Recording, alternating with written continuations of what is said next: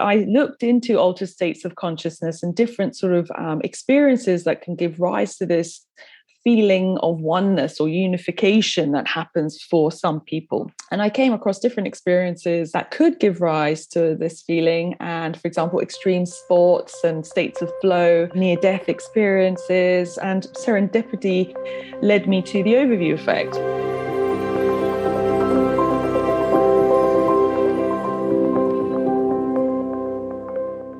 Hello and welcome to the Further Reaches podcast. My name is Kaz Tanner and I'm your host.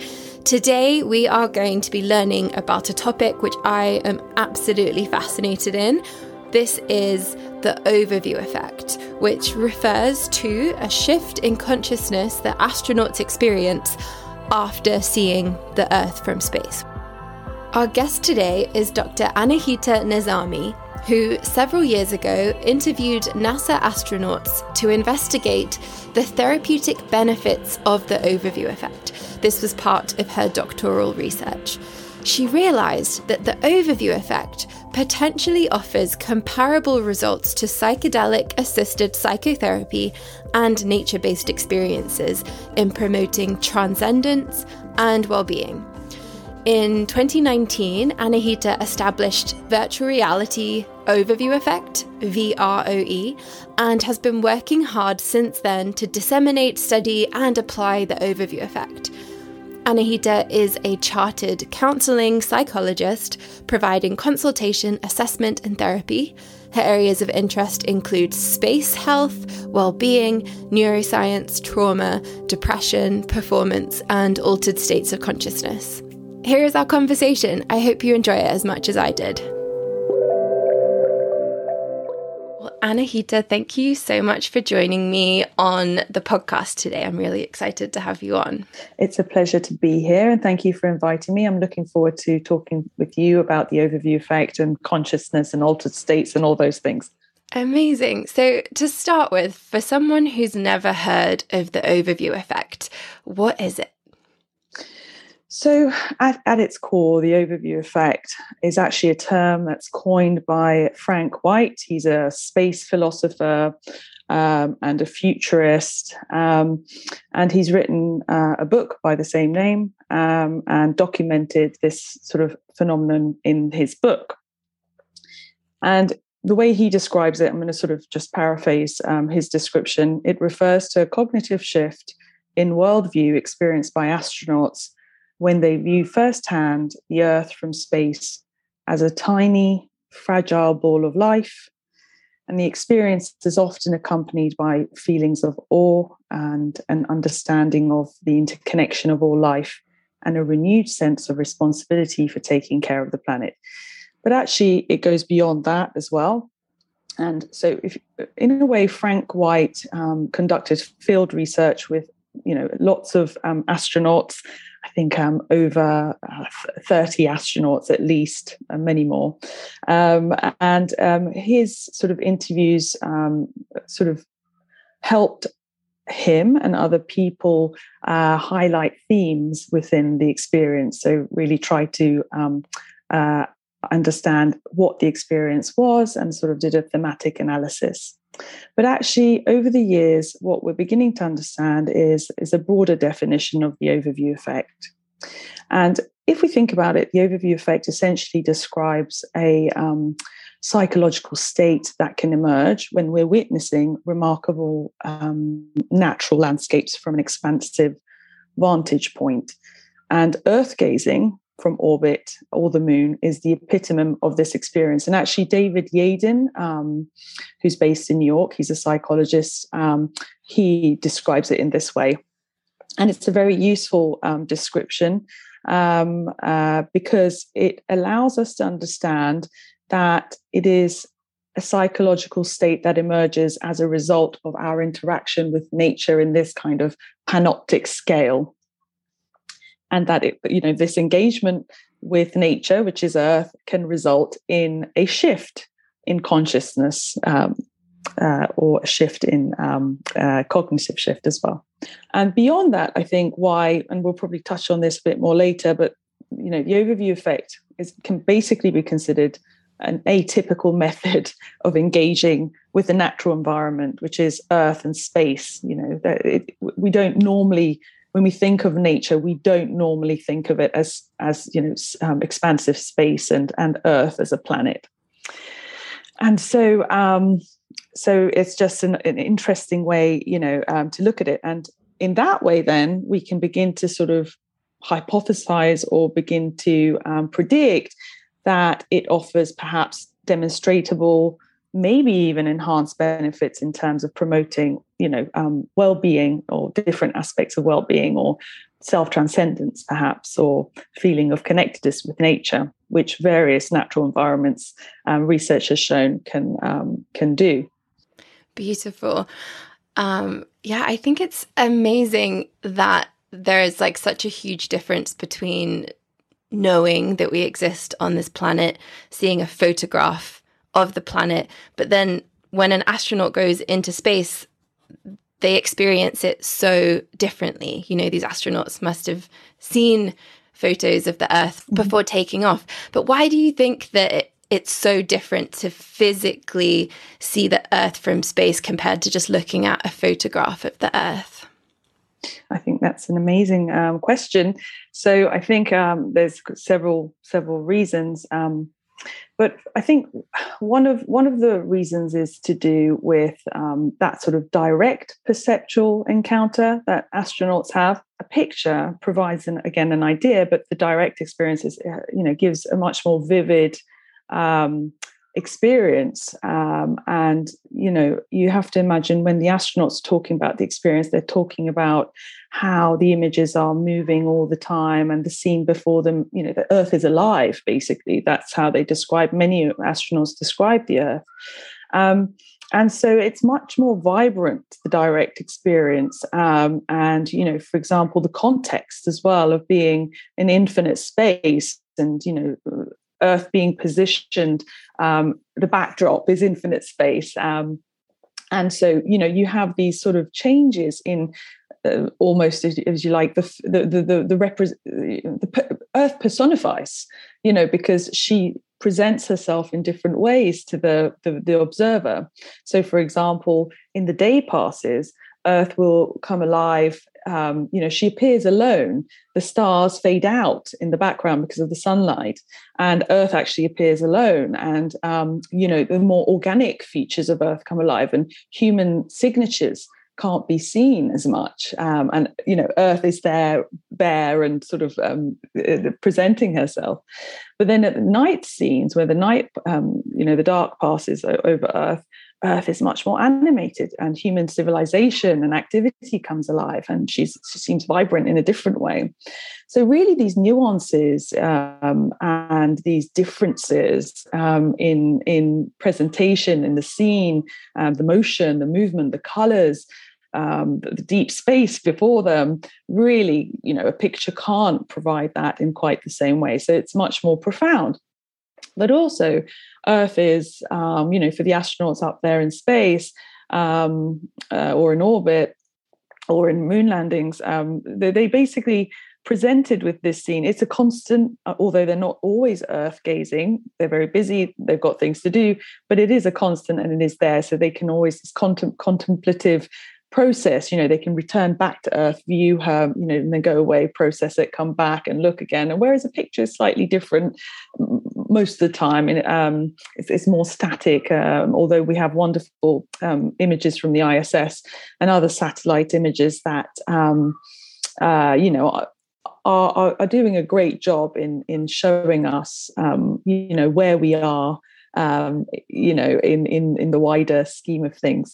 Finally, I think also just being able to, I think an image or a scene in terms of a video footage or a still picture doesn't quite capture the interconnectedness of what is being observed. For example, Nicole Stott, in one of my interviews for my thesis, she talked about lightning. And I had never, perhaps all those years ago, I was a bit sort of naive, but I had never sort of heard anyone describe lightning in the way that she described it. And she talked about these sort of neural networks of lightning spanning thousands of miles across the planet. And, this sort of conscious sort of energy that was sort of vibrating across the planet. And I just found that fascinating. I just didn't think of lightning in that way.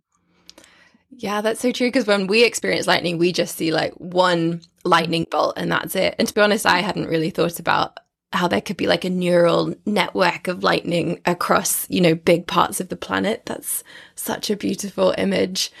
It's so fascinating that a lot of these astronauts who go to space, they come back changed. Like I know that some of them come back more focused on helping the environment, or with more humanitarian focus of what can I do to help people, to help the Earth. Like being in space changes them and their priorities and the things that they think are important. So it's this like huge shift in perspective that happens. So it's so cool that you decided to study this for your PhD research. And you actually got to talk to 7 NASA astronauts, which is amazing. I don't know how many people can say that they've talked to 7 astronauts. So I'd love to hear, what did you study for your PhD? And in these interviews with the astronauts, what did you find? Back in 2012, I was trying to sort of come up with a research idea and doctoral research sort of idea.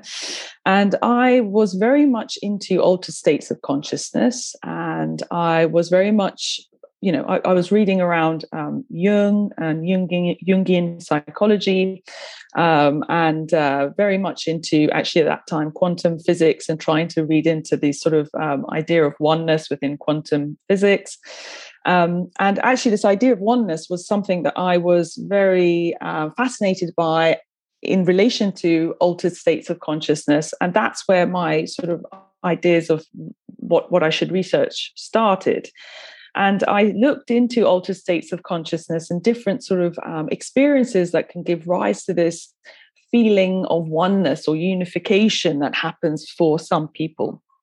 And I came across different experiences that could give rise to this feeling. And for example, extreme sports and states of flow. I came across sort of near-death experiences.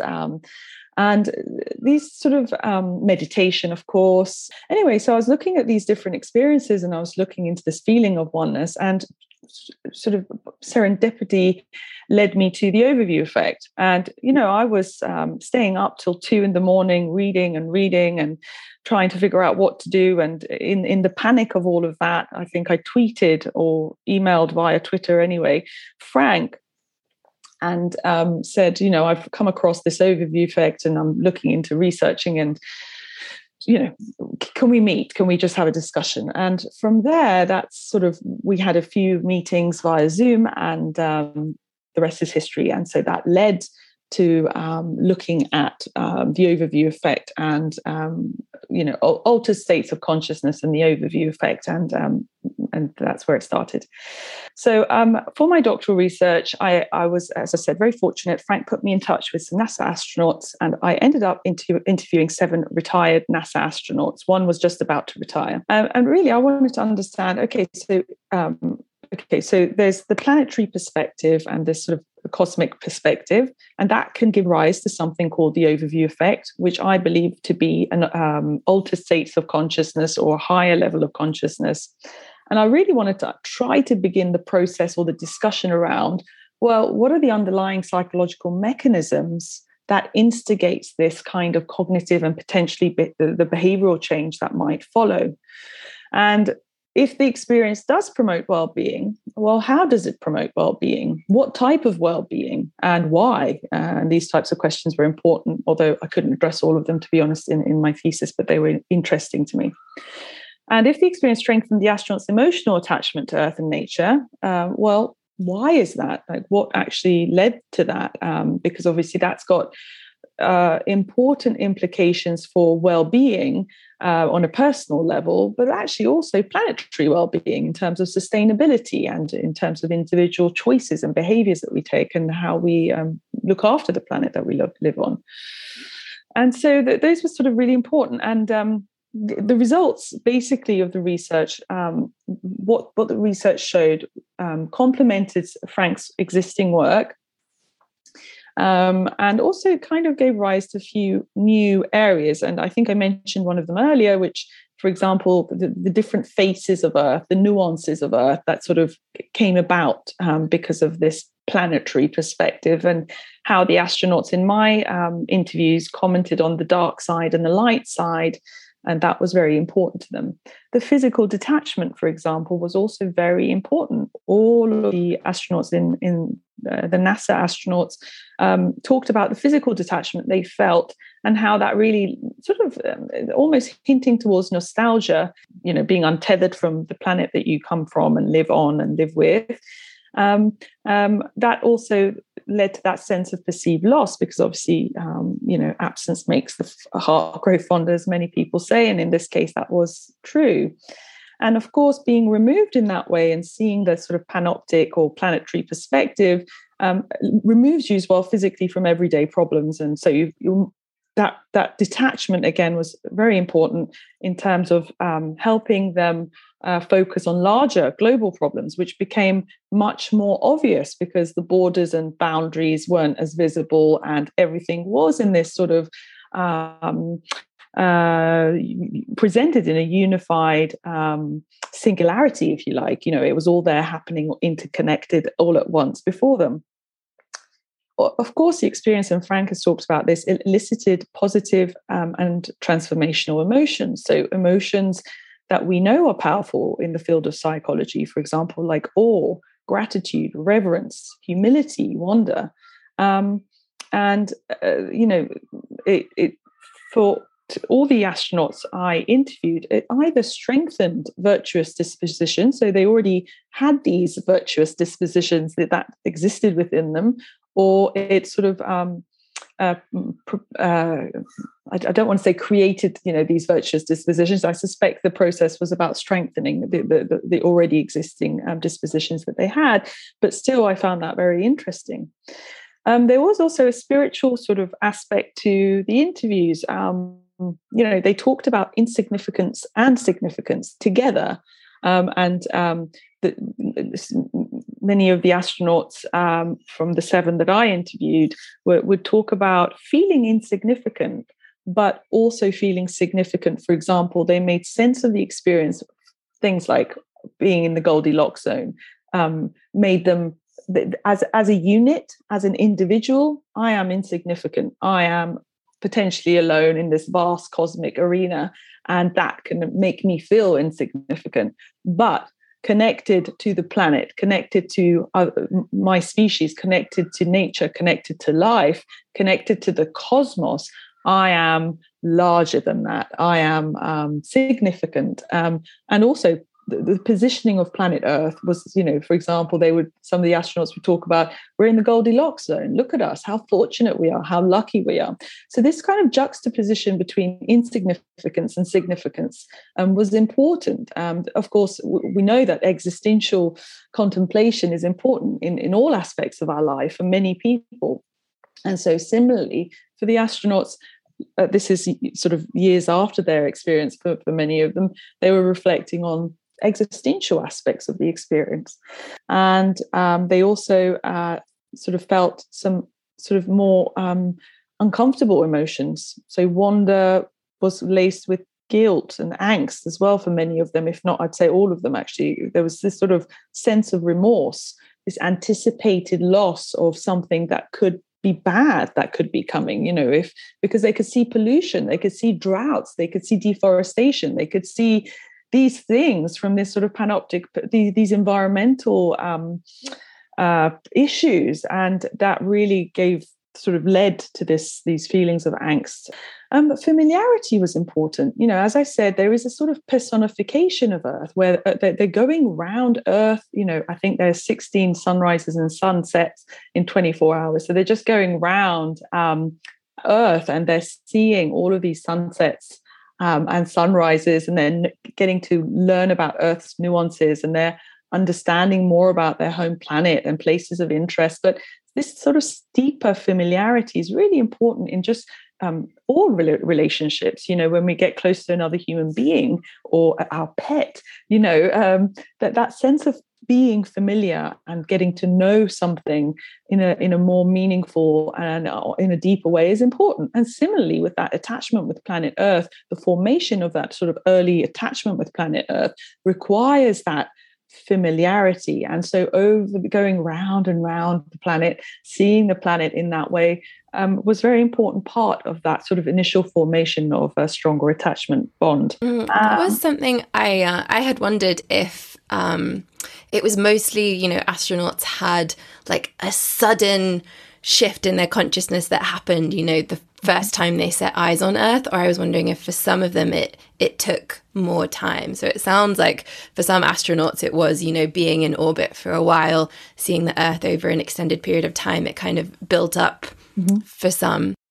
There are aspects of the engagement that are immediate, like that initial feeling of awe when they set eyes for the first time, or maybe second, third, fourth, fifth time on planet Earth from space or orbit. That's an immediate, powerful, visceral emotion that sort of takes over them, right? And so that's something that's immediate. So there's that sort of immediate perceptual and emotive engagement with the planet. But of course, there's the contemplative responses that sort of follow on afterwards as well. And I think you're right that over months and years, this process is unfolding. I don't know if you've ever had a very profound or traumatic even experience in your life. I know for any of the experiences that I've had in my life, it's ongoing, isn't it? Whether it's profound in a positive way or profound maybe initially in a negative way. The key thing is they stay with you and you go over them and you reflect on them, and sometimes in a really healthy way and other times in a not so healthy way. But similarly with the astronauts, they thought about this experience. And for example, one wonderful story is Joseph Allen, one of my, I probably shouldn't have a favorite interview, but he was one of my favorites. He talked about dreaming of Earth years after he'd been to space. And so he was sort of talking about dreams and recurring dreams, seeing Earth, and, it really was internalized for him and others in different ways. Ronald Garron talks about how he can visualize and close his eyes and bring that moment back, the feeling of unification, oneness, in the moment. And so it's quite profound. And as you rightly pointed out, it is kind of sort of incremental, and over time it unfolds and is internalized. And I think actually the attachment is strengthened in many ways over time because of this process of reflecting and contemplating, and and I just find the whole, and for me, it's really important to try to understand, we have, Bowlby and attachment theories on relationships, for example, human relationships and human attachment between mother and infant, and then relationships as adults. But actually, there are also attachments with objects that can, develop. Think of hoarding disorder, for example. We can develop strong attachments with objects, but we can also develop strong attachments with places of interest and preference. We can develop strong attachments with, natural environments. And so there's, biophilia, for example, is about that, our love for nature, our love for natural places. So I think that's important to think about how these attachments, why these attachments with planet Earth develop and are cultivated. What is the process? Because if we can understand what happens to the astronauts up there in orbit in space, we can use that knowledge and wisdom to then create effective interventions, applications, processes, educational systems, whatever it is, here on Earth. And I think that's something that has inspired me and moved me, so that I'm constantly trying to learn from the experience of the astronauts, but also now commercial astronauts, and then now VR, which I'm involved in and with. I'm so excited to ask you about your work in virtual reality and kind of mimicking this overview effect that astronauts experience. I'm curious because I think this probably helps you with your research and how to create a virtual reality experience. Like I know the 7 astronauts you spoke to, they all experienced this overview effect, but does it happen to all astronauts? And if it doesn't happen to all astronauts, have you managed to identify some of the contributing factors that might play a role on whether someone does experience this or not? So I think we should differentiate out the overview with the effect. The overview is the planetary perspective, and everyone from orbit or space has the planetary perspective. And dependent on, their personality traits, predisposing factors, their belief systems, they all have some sort of variance in how they respond to that. So there is that. There is the common sort of feeling of awe that, again, is across the board. And I would say most, if not all, astronauts and cosmonauts comment on this feeling of awe, of being in deep space, of being seeing the planetary perspective of the rocket launch. All of these things combined, weightlessness, there's this feeling of just awe that does come over them momentarily, occasionally, but it comes and goes, and it's been reported while they're watching planet Earth as well. So that's something that's common and reported across astronauts and cosmonauts. And Gallagher and colleagues in 2015 did a neurophenomenological, if I can say that, study. And I'd advise people to look into that. And that was on space flight and awe and wonder. Their study focused in on that. The other thing we've noticed is that there is some variance in terms of astronaut values. So we talked about spirituality, and actually there's one specific type of spirituality, which is called universalism, which means all forms of nature are equally deserving of protection, appreciation, tolerance, and understanding.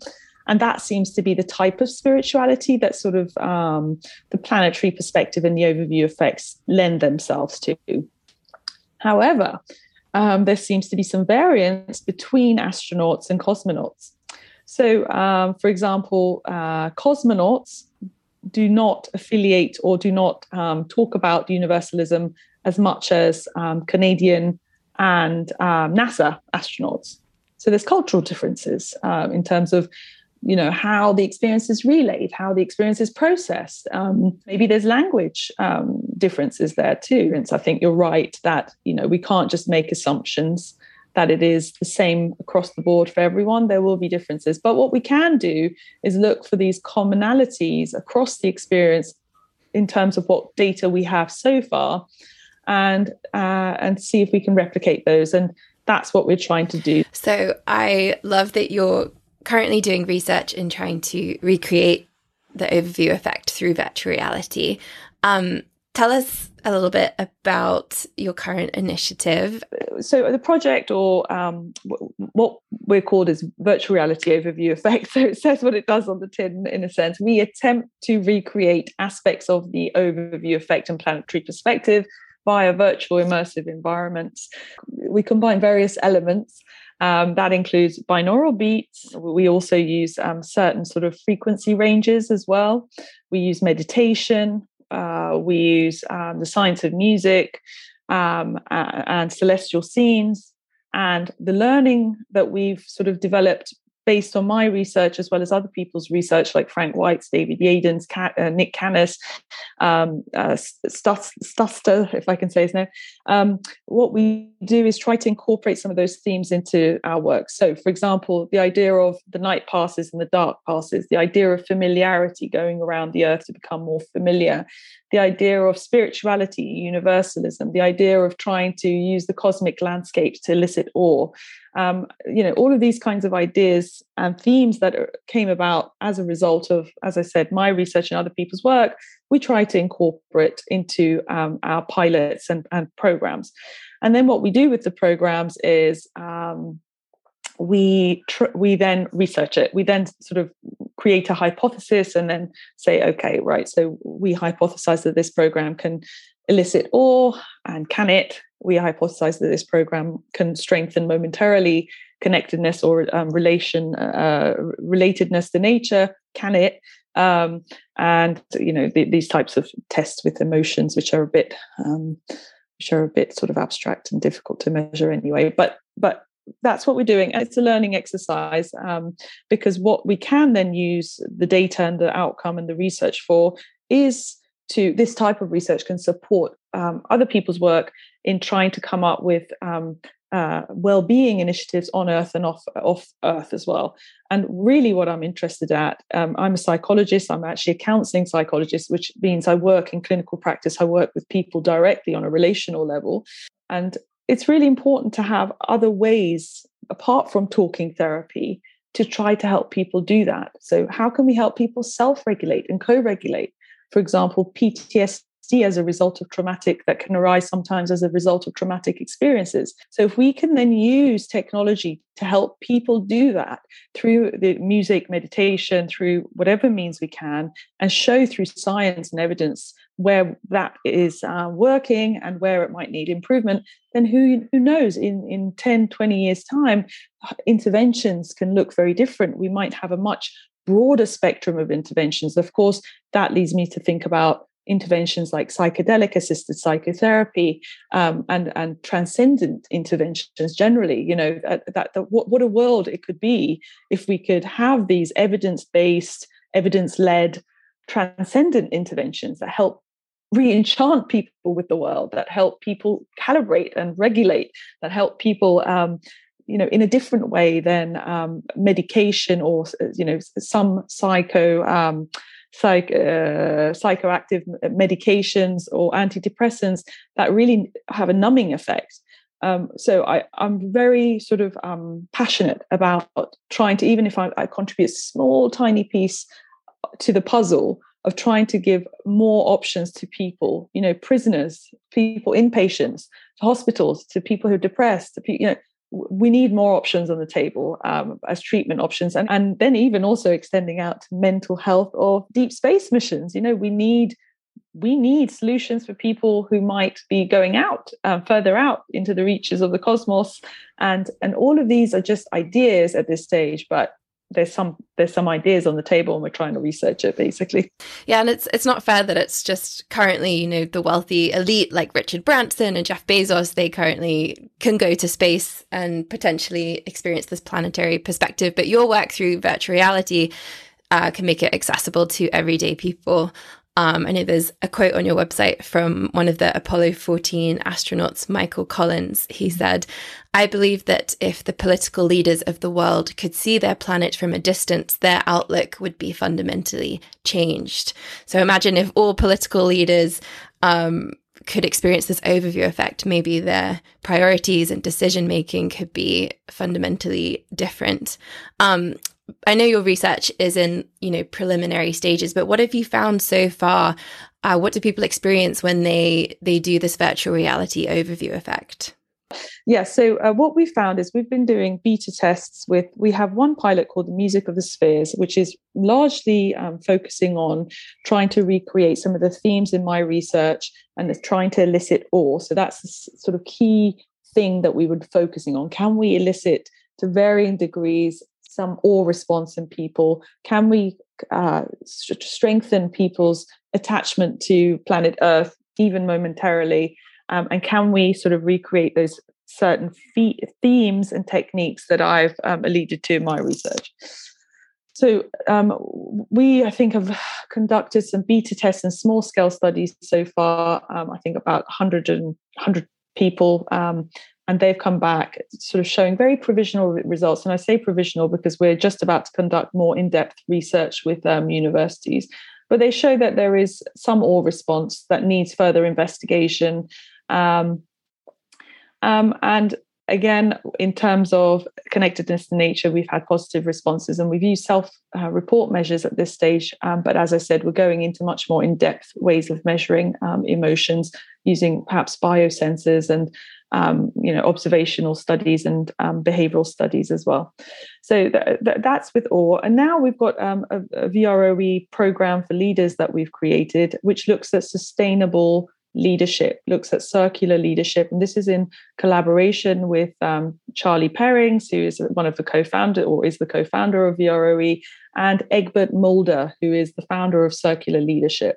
So we've partnered up and we're trying to create programs, so virtual reality, as well as other multisensory 2D tech-based programs based on the overview effect to help support sustainable leadership.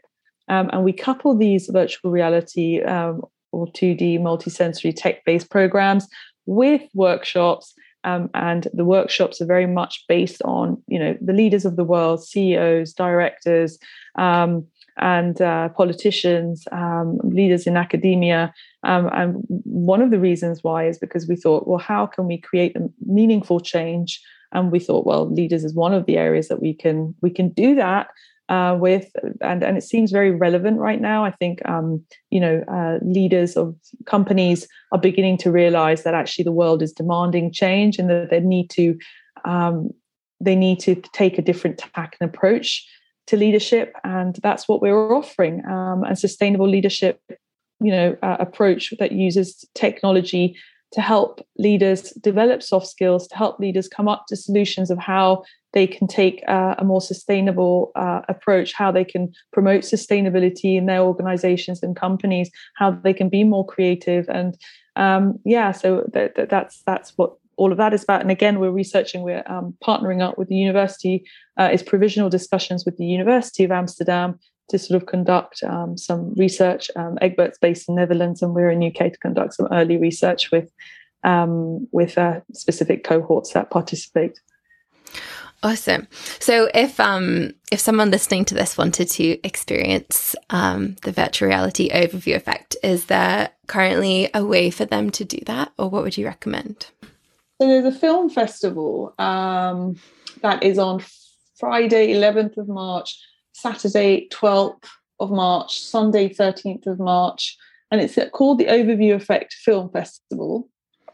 And we will be presenting the Music of the Spheres on the Sunday. I can't tell you the time because it's not been confirmed, but that's the Overview Effect Film Festival. So, whoever is interested in experiencing the Music of the Spheres, which I think is one of the most actually powerful programs that we've created, can come and join us there, and we'll talk about the overview effect. We'll talk about the theory of the overview effect. There'll be a panel discussion, and then there'll be a meditation and one of the pilots that we've created.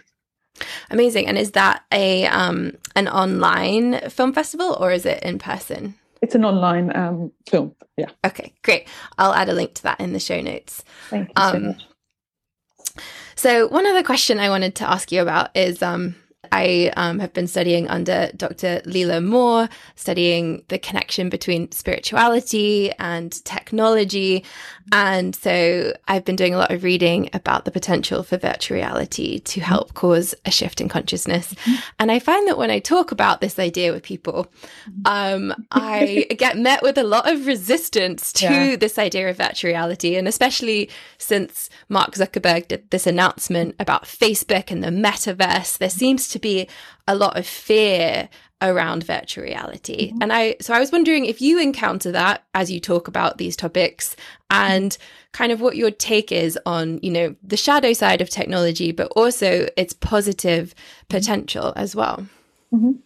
So I think the reality is, with any tools that humankind have developed over our millions of years of evolution, there's always a positive and negative use of the tools. We can think of fire, we can think of technology, we can think of whatever tools that we've created, swords, and so I think that's important to bear in mind, that there will ultimately be this sort of positive and negative aspect to it. So I don't deny that there is a negative aspect. Of course, as you talked about, we've got the gaming side of, a lot of parents are worried about their children and, being addicted to games, and this whole new world that is taking over. And, certain people from the sort of 80s and 90s generation, sort of, which is my generation, aren't as familiar because, it only sort of started happening. Internet sort of came about only in the 90s. So there is a real problem. And the thing is, this positive reinforcement through dopamine, which can occur, especially with gaming, for example, also with television, any type of addiction that you can think of, really is this sort of dopamine circuitry that is activated. And that is really, it's not just about gaming, right? This is about more than gaming, but gaming is one of the things that can activate that dopamine circuitry, and then can therefore overuse can lead to addictive behaviors.